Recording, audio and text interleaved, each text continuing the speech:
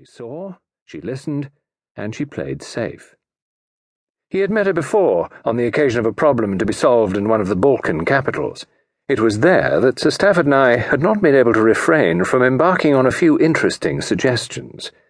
In that scandal-loving periodical, Inside News, it was insinuated that Sir Stafford and I's presence in that Balkan capital was intimately connected with Balkan problems, and that his mission was a secret one of the greatest delicacy.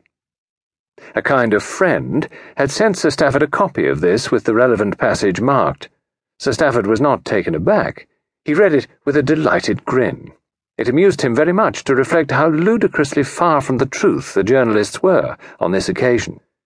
His presence in Sophiagrad had been due entirely to a blameless interest in the rarer wild flowers, and to the urgencies of an elderly friend of his, Lady Lucy Cleghorn, who was indefatigable in her quest for these shy floral rarities, and who at any moment would scale a rock cliff or leap joyously into a bog at the sight of some flowerlet, the length of whose Latin name was in inverse proportion to its size.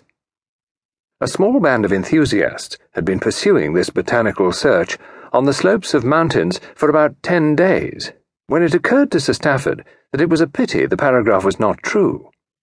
He was just a little tired of wild flowers, and fond as he was of dear Lucy, her ability, despite her 60-odd years, to race up hills at top speed, easily outpacing him, sometimes annoyed him.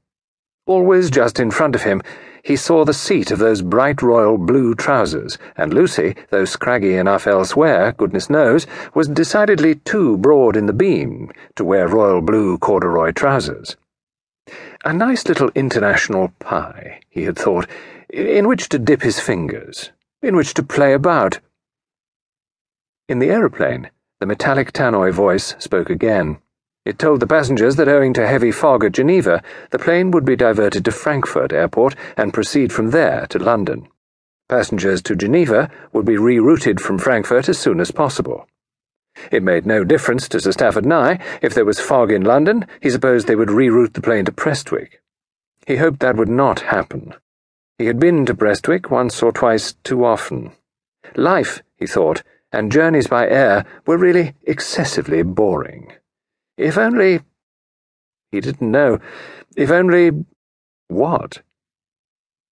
It was warm in the transit passenger lounge at Frankfurt, so Sir Stafford and I slipped back his cloak, allowing its crimson lining to drape itself spectacularly round his shoulders. He was drinking a glass of beer and listening with half an ear to the various announcements as they were made. Flight 4387, flying to Moscow. Flight 2381, bound for Egypt and Calcutta. Journeys all over the globe. How romantic it ought to be. But there was something about the atmosphere of a passenger's lounge in an airport that chilled romance.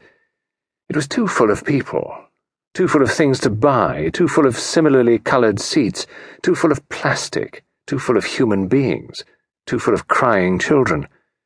He tried to remember who had said, "I wish I loved the human race, I wish I loved its silly face." Chesterton, perhaps? It was undoubtedly true. Put enough people together, and they looked so painfully alike that one could hardly bear it. An interesting face now, thought Sir Stafford. What a difference it would make. He looked disparagingly at two young women, splendidly made up, dressed in the national uniform of their country, England, he presumed, of shorter and shorter miniskirts, and another young woman, even better made up, in fact quite good-looking, who was wearing what he believed to be called a culotte suit. She had gone a little further along the road of fashion. He wasn't very interested in nice-looking girls who looked like all other nice-looking girls.